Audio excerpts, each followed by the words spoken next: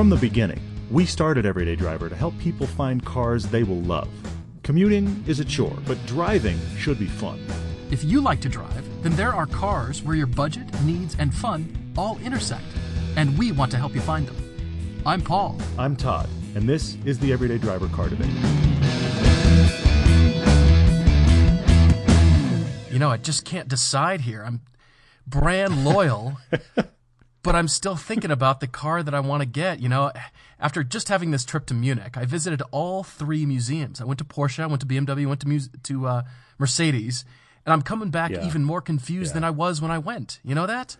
Well, and while you've been gone, more people have been sending us ideas. And one guy, very, very well-meaning actually, sent this week, hey, you had a Cayman, Paul. He tweeted to us, hey, you had a Cayman, Paul. Why don't you get a 911? And I tweeted back to him and said, I am doing everything I can to get Paul out of a Porsche for one generation of car ownership. You're not helping. I mean, I appreciated the comment, but it's really one of those things where it's like, let's do something new. I love the fact that you keep saying that about trying to get people out of brands they've experienced before into brands they haven't. But I do agree with you. That idea is coming home to roost now. I hope that you will branch out. I'm trying to swallow. I will be surprised if you don't wind up still German, though. But anyway, keep going. Yeah, I just may. And it's one of those things where I'm starting to sort through the list.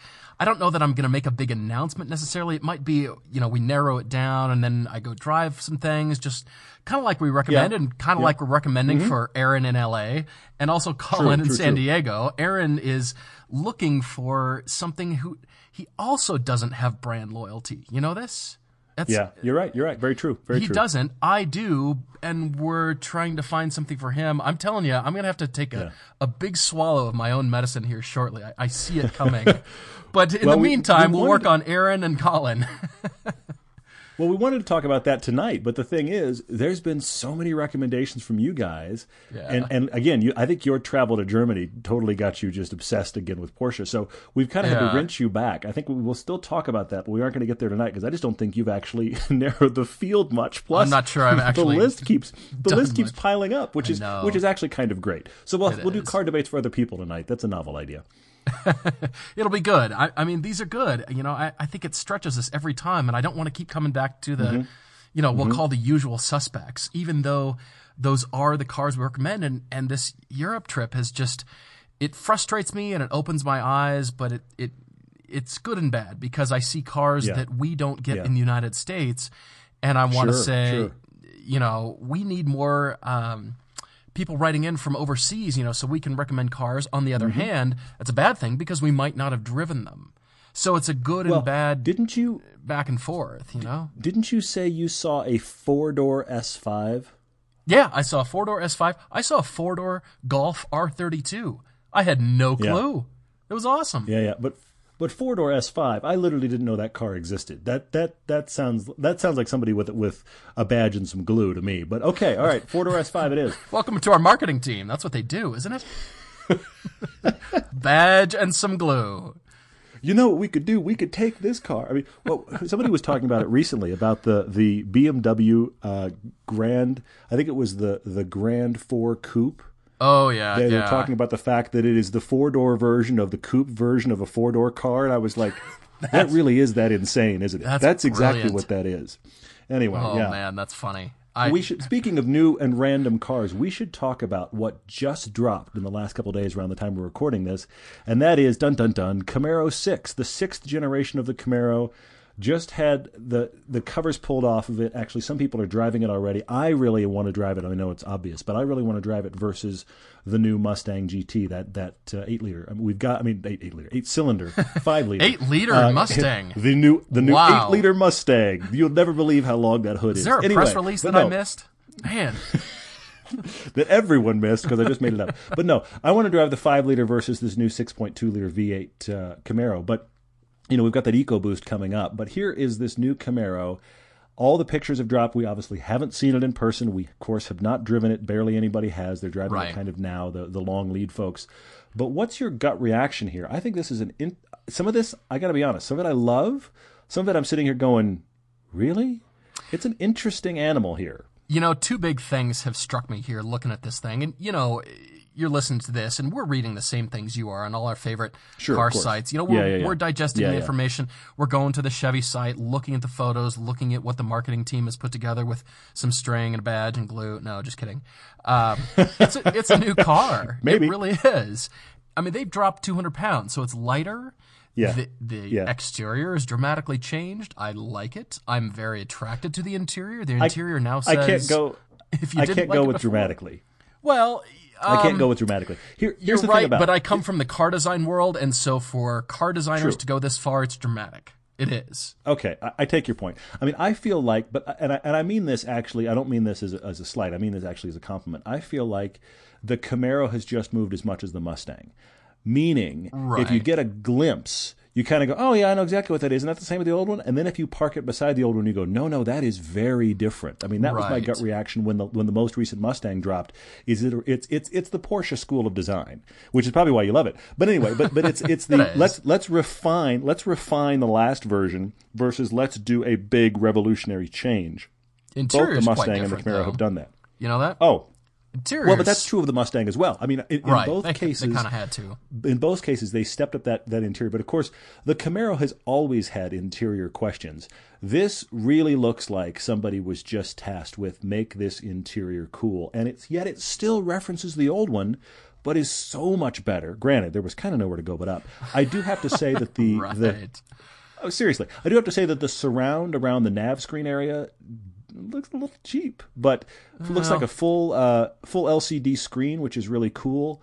I know this sounds stupid. When we talk about vents, sometimes I feel like we've just gotten completely obsessive and insane, but they've got these vents that actually, all the control for the vent, hotter, colder, open, what direction, all of that is in the vent surround, which is kind of an interesting stack it all in one place deal. That's pretty cool. It is. You know, that interior is attracting buyers that were put off by the simplicity and, frankly, just boring interior of the last car. I think they would reconsider. You know, as I've said before, when you look at a motorcycle, you look at the seat. If it's comfortable, if it looks comfortable to sit on, you think, okay, I'm interested in the bike. Same kind of thing. You like the exterior, it attracts you, but the interior is really where people are sold. It's got to look great, and they've done a great job here. There's two areas that I want to get your thoughts on here that have struck me. Okay. I have not read anywhere so far, besides the car being lighter, which is great. I applaud Chevy for doing this. That's always the right step. If you're confused on what Agreed. should we do Oh, for the yeah, next yeah. generation, that is always step number one, is go lighter. You know, trim fat. Yes. Always a As great heavy thing. as the cars have gotten, there's no question. I do agree with that. Yes, definitely. Yeah, so two things strike me, and again, my Europe travels have influenced this thinking here. The first is, this car is still big. What if Chevy had redesigned it and it was 92% the size of this car? Just I agree with you. slightly. And you look at it, It's still funny. proportionally It's- great. What if yeah, it were yeah, yeah. smaller? Yeah. Really? It's actually funny that you say that, because I have to be honest. I mean, I suspect that part of it is the fact that ultimately they're shoving that 6.2-liter V8 in it, and so that just kept a certain level of scale. I mean, while there will always be those people that will shove a V8 in a Miata or an FRS, Right. that's really not what a manufacturer is going to set out to do. So I suspect you got to offer that big V8 in a muscle car. You have to. So if they're going to do that, I think that already kind of maintains a certain level of scale. And I am right there with you. I applaud them for weight loss. However, I have to be honest, 200 pounds does not seem like enough. No, it really doesn't. You know, the new ND Miata, while we kind of sidestep to Miatas, the new ND Miata is talking about losing 200 pounds.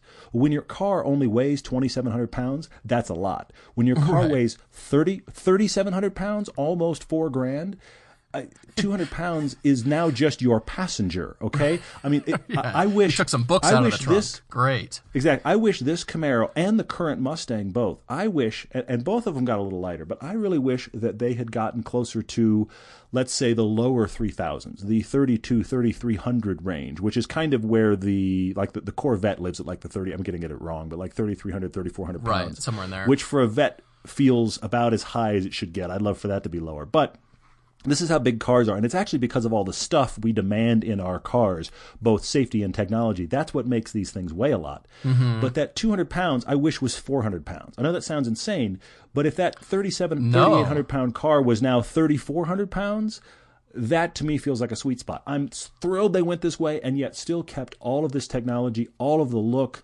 This looks like a massive improvement in interior. Some of the tech in this sounds great, like magnetic ride control on a Camaro. Oh, folks, yeah. that's great on anything you put it on. That'll be fantastic. And of course, this stuff weighs things. So the fact you still lost 200 pounds, great, but I wish it was 4. I agree. Sincerely, that's great. And for those of you listening, I also very much understand there's a lot of carryover tooling that is on this car. I mean, the base of the A-pillar where all the electronics, the steering, HVAC, all that stuff, that's the most expensive place that a car has to be crash tested. There's a lot of unchanged parts on this car that, from a tooling perspective, would make it prohibitively expensive to make it smaller. But I still think car manufacturers, especially our American sports cars, need to shrink. And that's been informed by my drives, in Europe. And the second thing that strikes me here is the thing that the Mustang is now touting more than any technology or lightweight or anything, and that is sales of the Mustang worldwide. Correct me if I'm wrong, but I haven't seen anywhere on Chevrolet's site, nor any press release or anything I've read anywhere, talking about this new Camaro being sold overseas or in Europe specifically, just like the Mustang is. Because the Mustang is... we don't know. I mean, the Mustang is now informed by those engine changes, so they, dropped the EcoBoost engine in that, and therefore now they can compete in other markets they couldn't yet before that might prove to be quite lucrative. On the other side of the coin here is the Camaro. Now, is this going to be sold overseas? Is it going to be sold in England and the rest of Europe and other markets? I suspect so. I hope so. But again, it comes back to smaller. If you're going to do that, you got to shrink. You can't keep going down this road. Interesting point. I mean, one thing that's funny is, here on the Chevy side, it says the only carryover from the last generation are the Chevy bow tie emblem and the SS badge. Okay, great. Maybe it is all new, but even if it is all new, I take your point, and that is, why not go smaller? I mean, hopefully, look, somebody in marketing would probably say this, we're leaving space for something underneath the Camaro. Maybe you are, but maybe you aren't. And it is this weird, I will acknowledge this, they're stuck. Chevy and Ford, even Dodge, for that matter, are stuck in a weird place with these muscle cars because you have the old guard that wants muscle cars. And the old guard, by the way, can be people of any age. But you have the people that want a muscle car to be a big bruiser. And you have the kind of new guard, let's get a small, lighter sports car, let's get it compact, let's make it fit in all spaces all over the globe, that want that attitude, but they want it to be more kind of bite-sized, better and smaller, more in the, sorry, it's just an easy reference, more in the FRS range, which isn't actually muscle car sized anymore by most people's expectation. I think you're stuck between those two camps, and that's a difficult place to be here. But I also think it's interesting. Here's this Camaro with a 4-cylinder turbo in it, but that, for the Camaro, is the base engine. Right. It's that mid-grade guy for the Mustang, which is one of the reasons I'm excited about our EcoBoost discussion coming up here soon. But it is the base engine here. The V6 is still the mid-engine on the Camaro, and it's a less powerful V6. Pardon me, it's a less powerful 4-cylinder turbo than the one in the Mustang. I think that's interesting as well. I mean, there is some interesting mix and match in these two cars. Of course, the V8s are the ones to compare. You get the 5-liter in the Mustang, 6.2 here in the Camaro. And okay, it's sharper, it's angrier. I have a feeling it is only improved across the board. That's my instinct. Certainly, of course, we hope. But I'm very curious. I'm very curious to drive it. I'm hoping that it feels a lot more nimble. But I will say, 2 pieces of tech that I'm very impressed by. Magnetic ride control on this car, that will be revolutionary because that is fantastic on any car they shove it into. Right. That will probably make this thing handle wonderfully and lighter than it is because that tech is so good. And then they're talking about, I'm sorry, I'm not really a guy that's into this, but here it is, interesting anyway, a wireless charging station?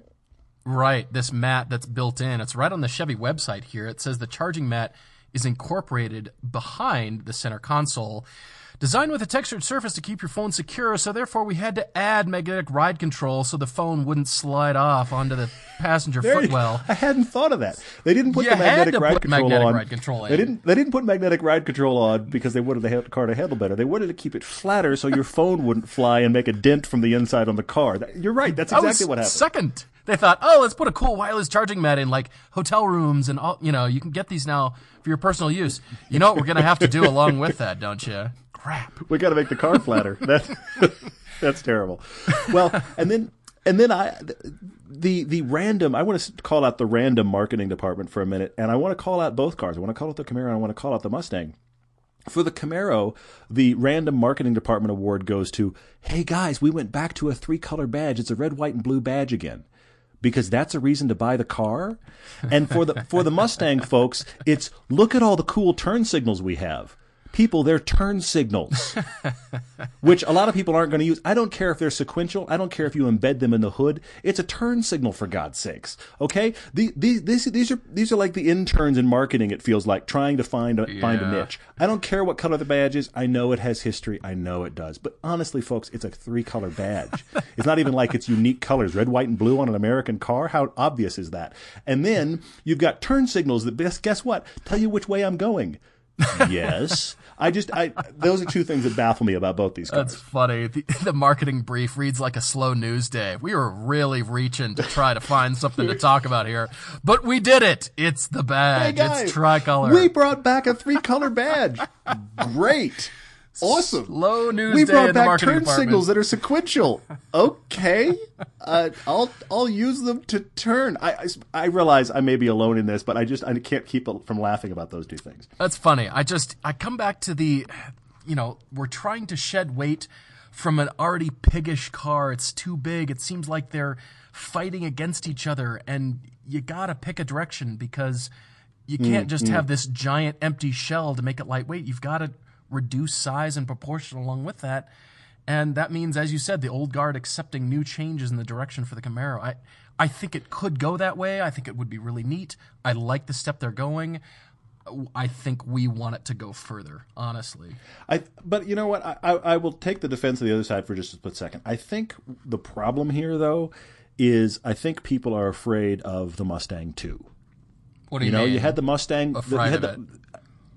And I don't know that it's that defined, but in my mind, that's, I think, kind of the unspoken fear. You've got the original Mustang, okay? The great, look at the 60s Mustang, et cetera. But then you had all of those new regulations hit in the 70s, and the Mustang 2 comes out, and everybody goes, that's the Mustang? Are you kidding? I mean, it's that terrible Econobox thing. Repeating that mistake kind of thing. Exactly. So I think when you have people that are muscle car fans, the idea of let's revolutionize this, let's go smaller, you just think Mustang 2 and you think, oh, please don't. So sure. Yeah. You really are, it really is a weird thing. And I have no doubt that people with MBAs and lots of marketing background that I do not have researched this car into oblivion. And look, I like the look of it. I am in love with the changes on the interior. Magnetic ride control is exciting. Cannot wait to drive this car. It's weird. I feel like all the journalists we know are kind of in this camp. The more cars you drive, the more you want cars to be smaller. I don't know why that is, but it just seems to be a consistent thing. It's some of the most rewarding drives that you and I have ever had are cars that are small and lightweight. Yeah, but, I agree. They have to fit a need. And speaking of need, we've got to transition to our car debates. And launching with Aaron, who's in LA, and both you and I have spent quite a bit of time in LA. And both used to live there. So we know the roads, we know the driving styles, and we kind of know what you need, or what you're looking for, if you're looking for a specific driving, canyon roads, that kind of thing. And that's what Aaron says he's looking for here. Preferring having one car if it can handle the canyon runs and track day, but Aaron's also considered adding a second weekend vehicle that's leaning towards spirited driving. Now, here's this interesting thing. Aaron currently owns a Volkswagen GTI. This is a car that you and I have recommended many times as the weekend fun car.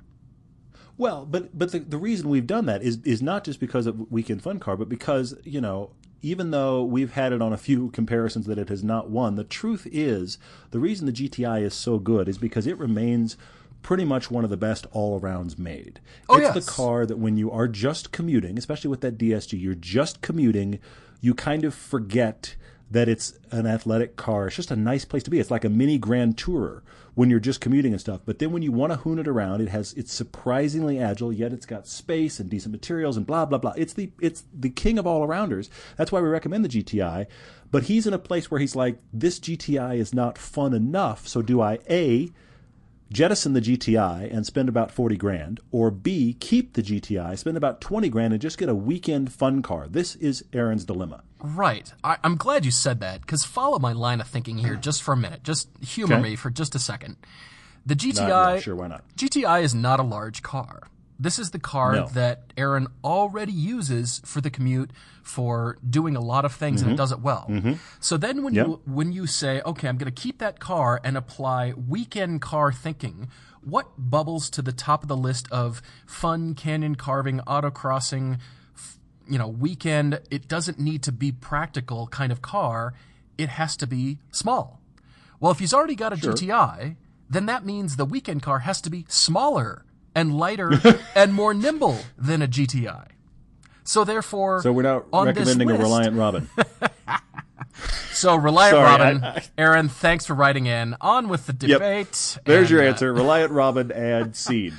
No, but you know what I'm saying? If you've already got a GTI and you're thinking, I want something more fun and weekendy and less practical, what do you have to do? You got to go smaller and lighter. You got to go So little. what's you're right. You smaller go and lighter than a Fair GTI? point.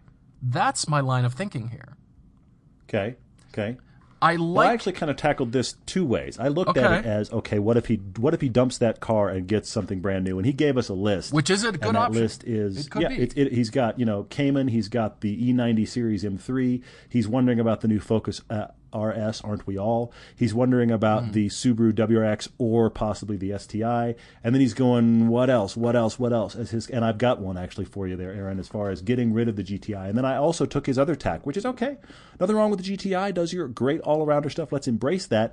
Let's look for just a fun car. And I agree. The two I've got there are exactly what you're saying. You got to go smaller and lighter. So where are you? I mean, you're not going to think, weekend fun car. How about a Mercedes E-Class? Wait a minute. No. You know what you need is a 1980s Cadillac. So you're saying if the GTI goes, that means Aaron says he could work with a $30,000 to $40,000 budget, which is significant. That's good money. It's good. But absolutely. if you keep the GTI, it's 20 grand or less. So do you have two cars that fit both of those categories in the budget? I want to talk about a couple of his things he already listed. If he gets rid of the GTI, I've got a couple of his that he's called out that I think are interesting, and one I want to add. And then I have two if he keeps the GTI. All right, you've got good choices here. I'm very curious. I like some of these options here. I mean, Cayman's on the list. E90 M3 is on the list. Yeah. Yeah, as you said, the Focus RS, of course, a car we've not driven, so it's hard to say one way or the other there. Yeah, of course, hard to. Well, here's the thing about the RS. The RS and the STI, I'm going to call both those out real quickly and say that is going to feel not nearly as good as your GTI on anything but when you're pushing it hard. You're going to wish you had the GTI for all of your commuting, I think, than either the RS or the STI. You're saying because nicer interior, like nicer build quality, that kind of thing? Nicer situation for all of the LA traffic stuff. Yeah, I can see that. And as you know, I will say manual transmission all day long with the possible exception of LA traffic. You're going to spend so much time sitting. That DSG is awesome in that kind of environment. And that's where the stick shift just gets... You sit in a 90-minute stop-and-go traffic commute in LA, and I don't care what you're driving or how much you love a manual, you will hate yourself. You just will. Yeah. So, I think that's the place where having an automatic, as much as it pains me to say that, does make some sense. And I had a sports car with an automatic in LA for exactly that reason. I'm not saying it's the greatest choice ever, but I see why it makes sense. Yeah. So I think that the RS or the STI are bad choices there.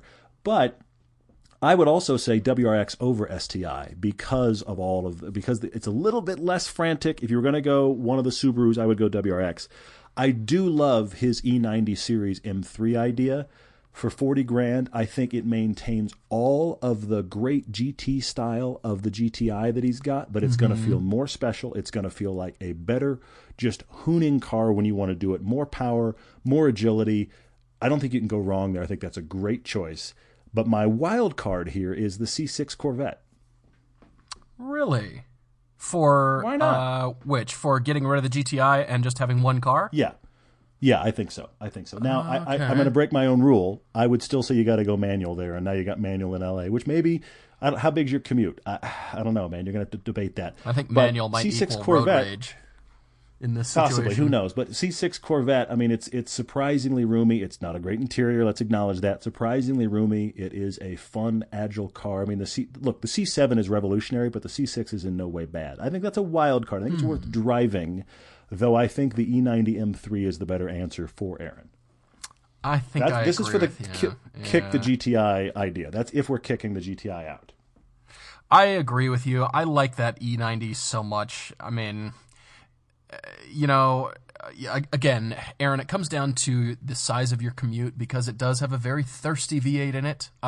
Yes, brace yourself for I know gas this. costs. I mean, yeah, you're in LA, so, just brace yourself. You're going to be sitting in traffic idling, and then, it's going to be your only car, so just get used to thirsty V8ville. It's going to happen. And while you can get that in a manual, there's actually nothing wrong with that DCT either. I think the DCT is a better transmission than the DSG in the GTI. So if you wind up with the DCT DCT transmission is repetitive. But anyway, if you wind up with the DCT, I think you would enjoy that.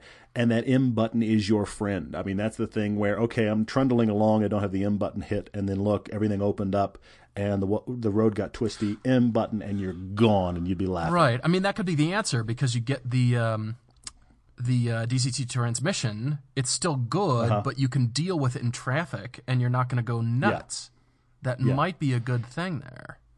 And having said that, do you have anything else you want to add there, or should I do the whole GTI gets kept? He keeps the GTI for normal life. I'm curious to see. I'm curious to hear what you've got because, like I said, I've kind of defined the parameters there, but then I think, all right, for $20,000 and smaller and more fun, what is it? I kind of think I know what you're going to say, but I'm curious.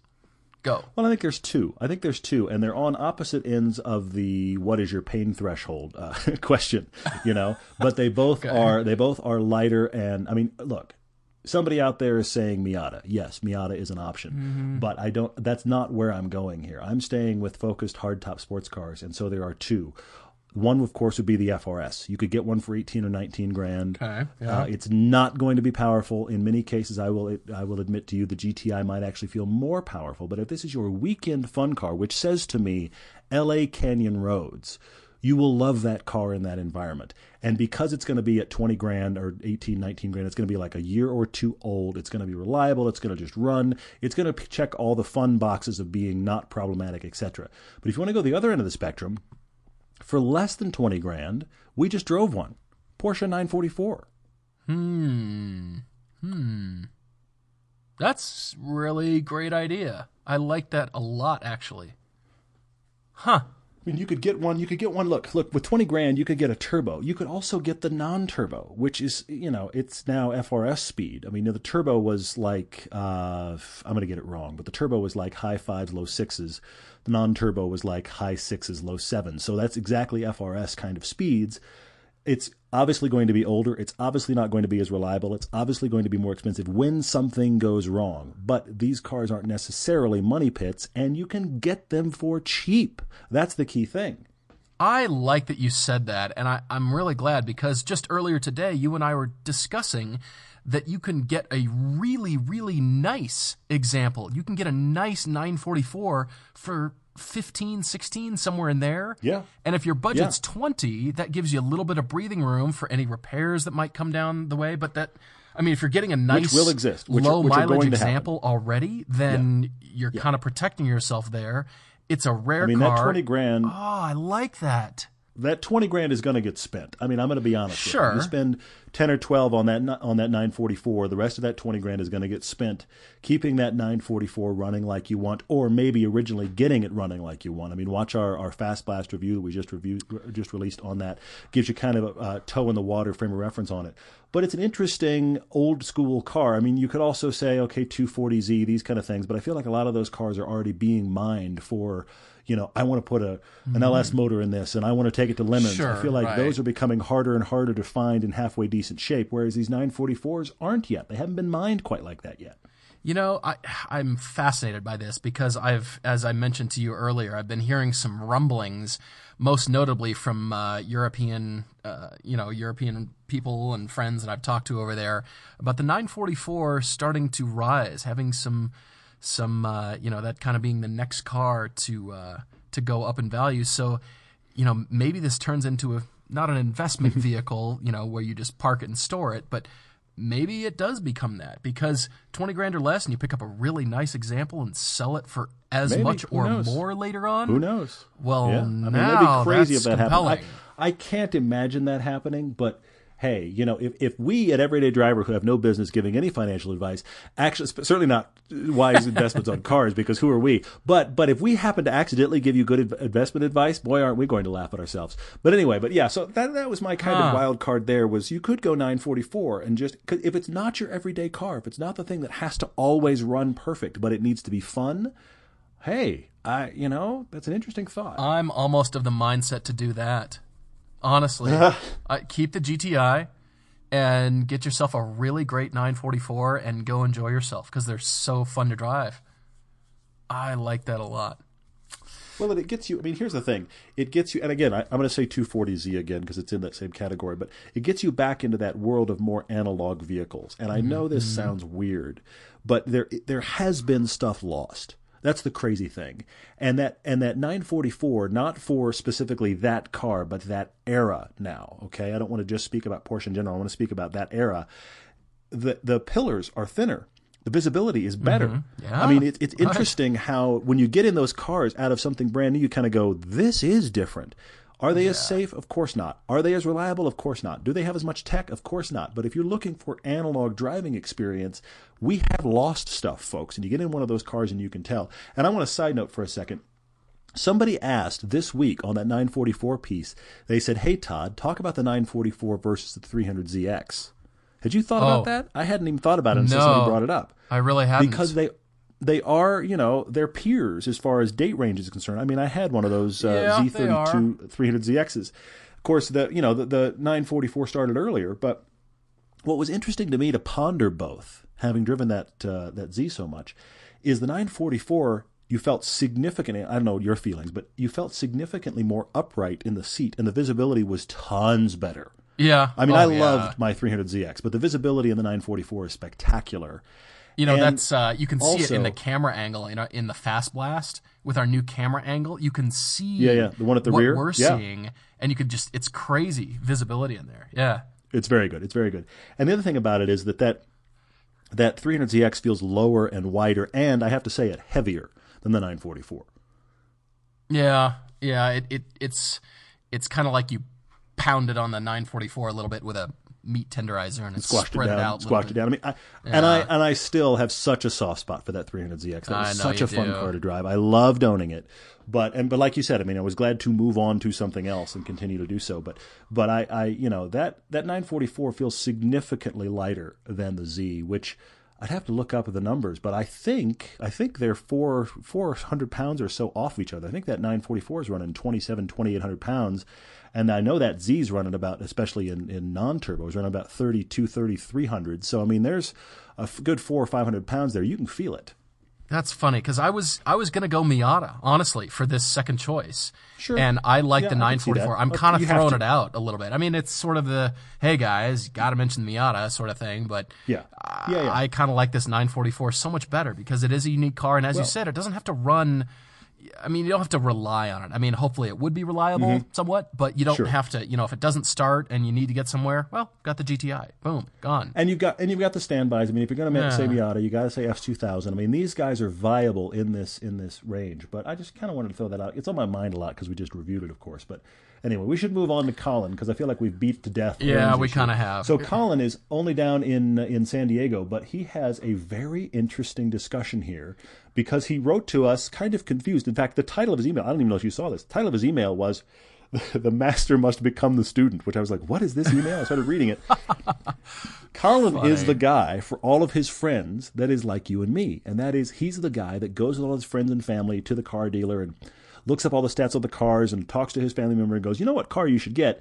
And now he's getting rid of his company car, which has been a Chevy Cruze, which he said is the best economy car Chevy's ever made, but he's not sure that that's good news. But it's true, and the Chevy Cruze is great for that. It's been his company car for huge San Diego to LA commutes. Now that is a brutal commute, folks. Yeah, it is. Look, he's been doing that round trip. 180 miles round trip. Oh man, that's just and knowing where you're driving, you must have been leaving at 3 a.m. That just sounds awful. Gosh. So, yeah. but his life is changing. His job situation is changing. So that car is going out, which means he can kind of get whatever.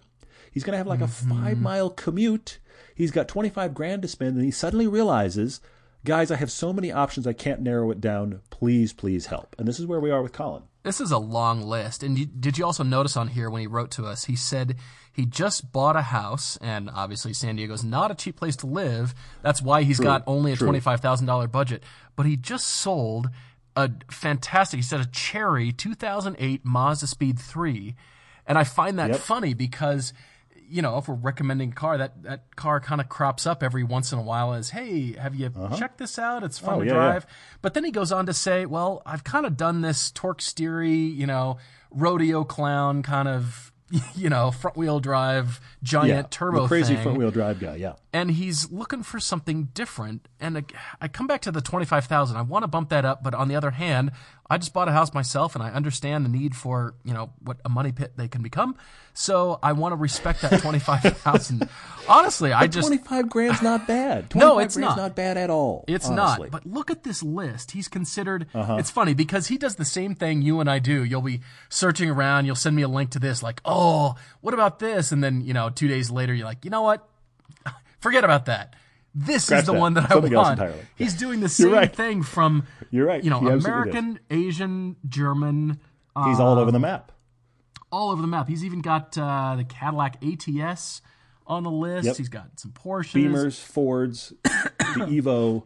I think this is funny. The Subaru twins, they're all on here. So there's a big twist in here. You know that? The big twist is right after the list, and that's when he says, I don't need the 4 doors, but I've got to have back seats.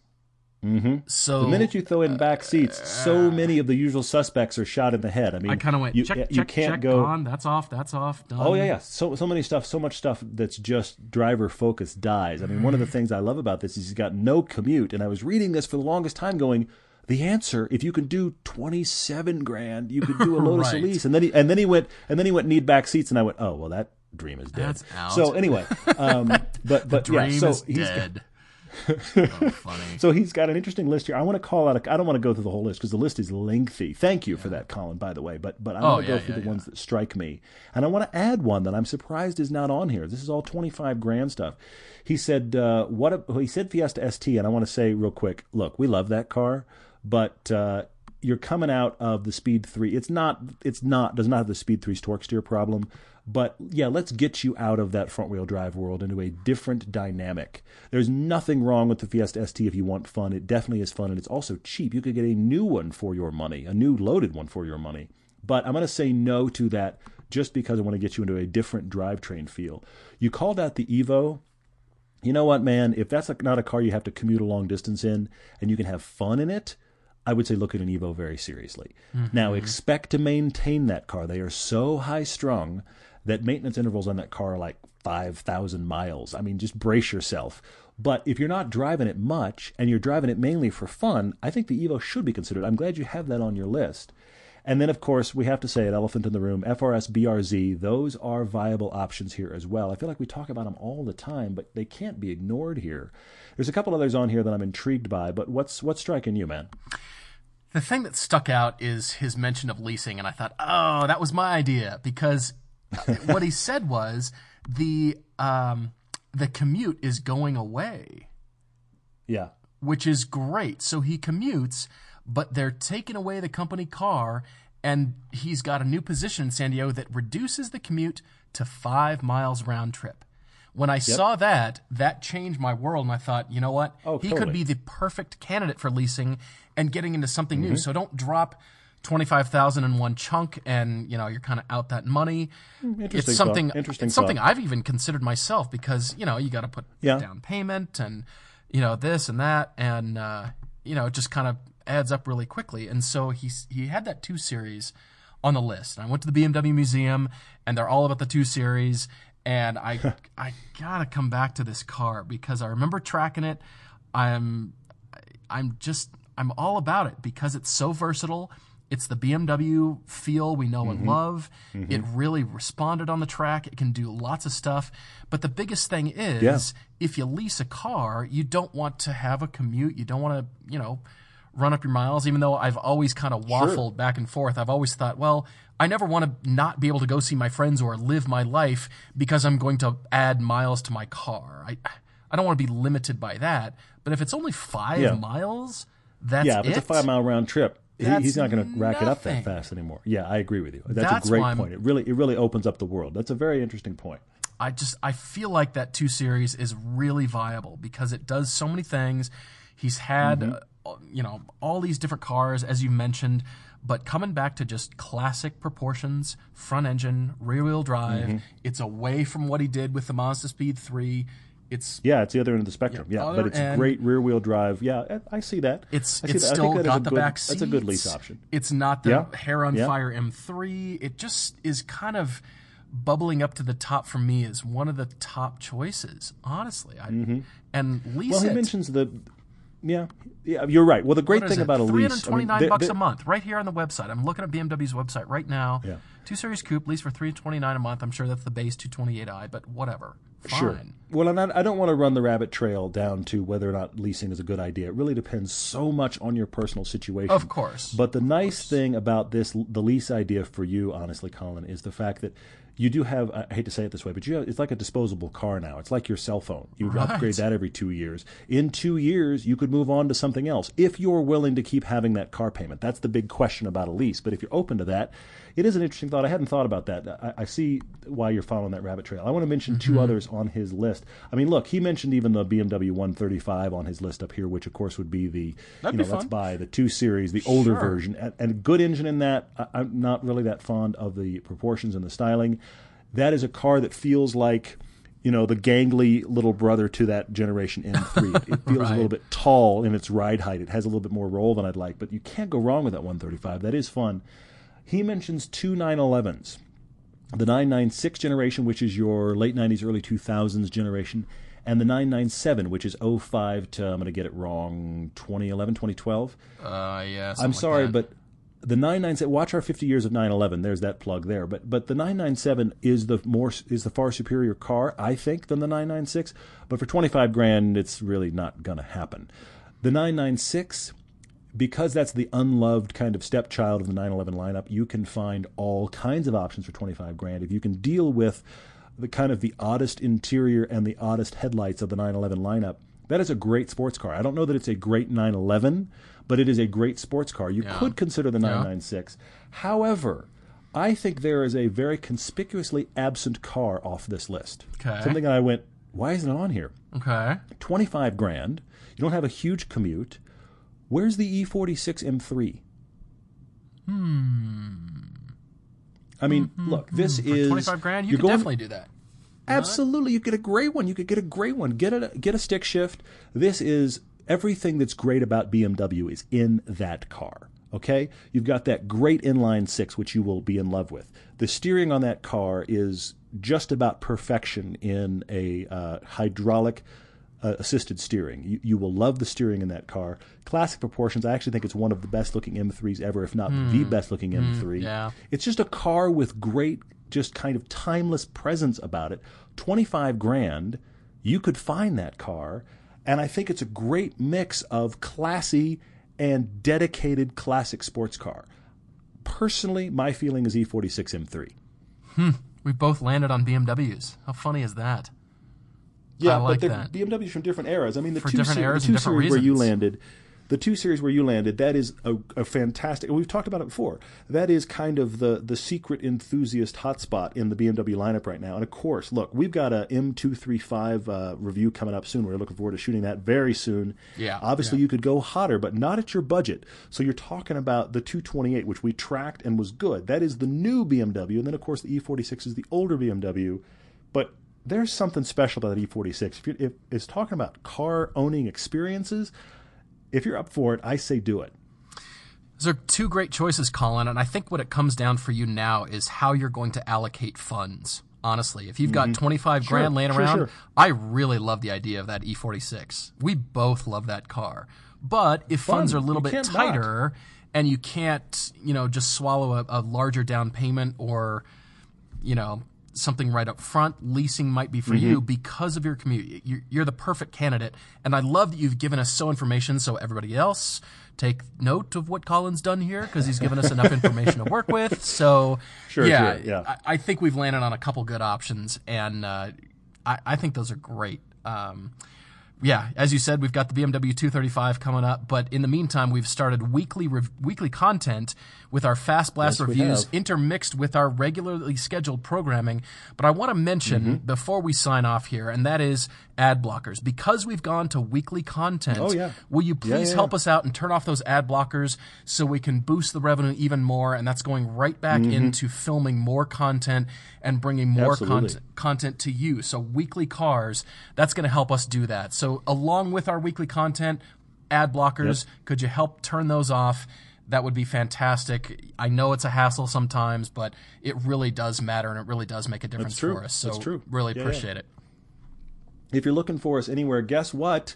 We are Everyday Driver / Everyday Driver is probably where you're going to find us, unless, here's the only exception to the rule. It's like the English language. There's always an exception to the rule. The only exception is our Gmail address is not just Everyday Driver. That is everydaydrivertv@gmail. Don't forget the TV for our email address only.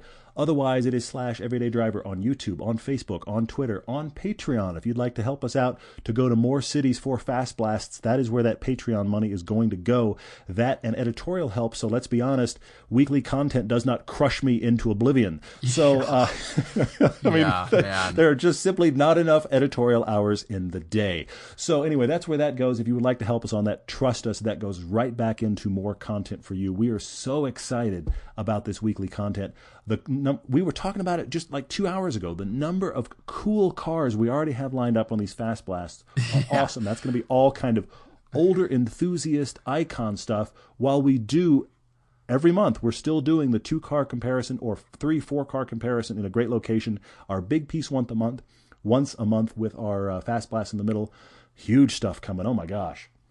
I agree. I was just getting excited looking at that list and just the possibilities for what we can do and where we can place all these different cars. So write to us with your suggestions on our Facebook page for Fast Blasts, the Everyday Driver TV Gmail for the car debate. If you have your own, write into us. Really appreciate you listening and watching YouTube videos. Thanks so much for your support. And remember, ad blockers off.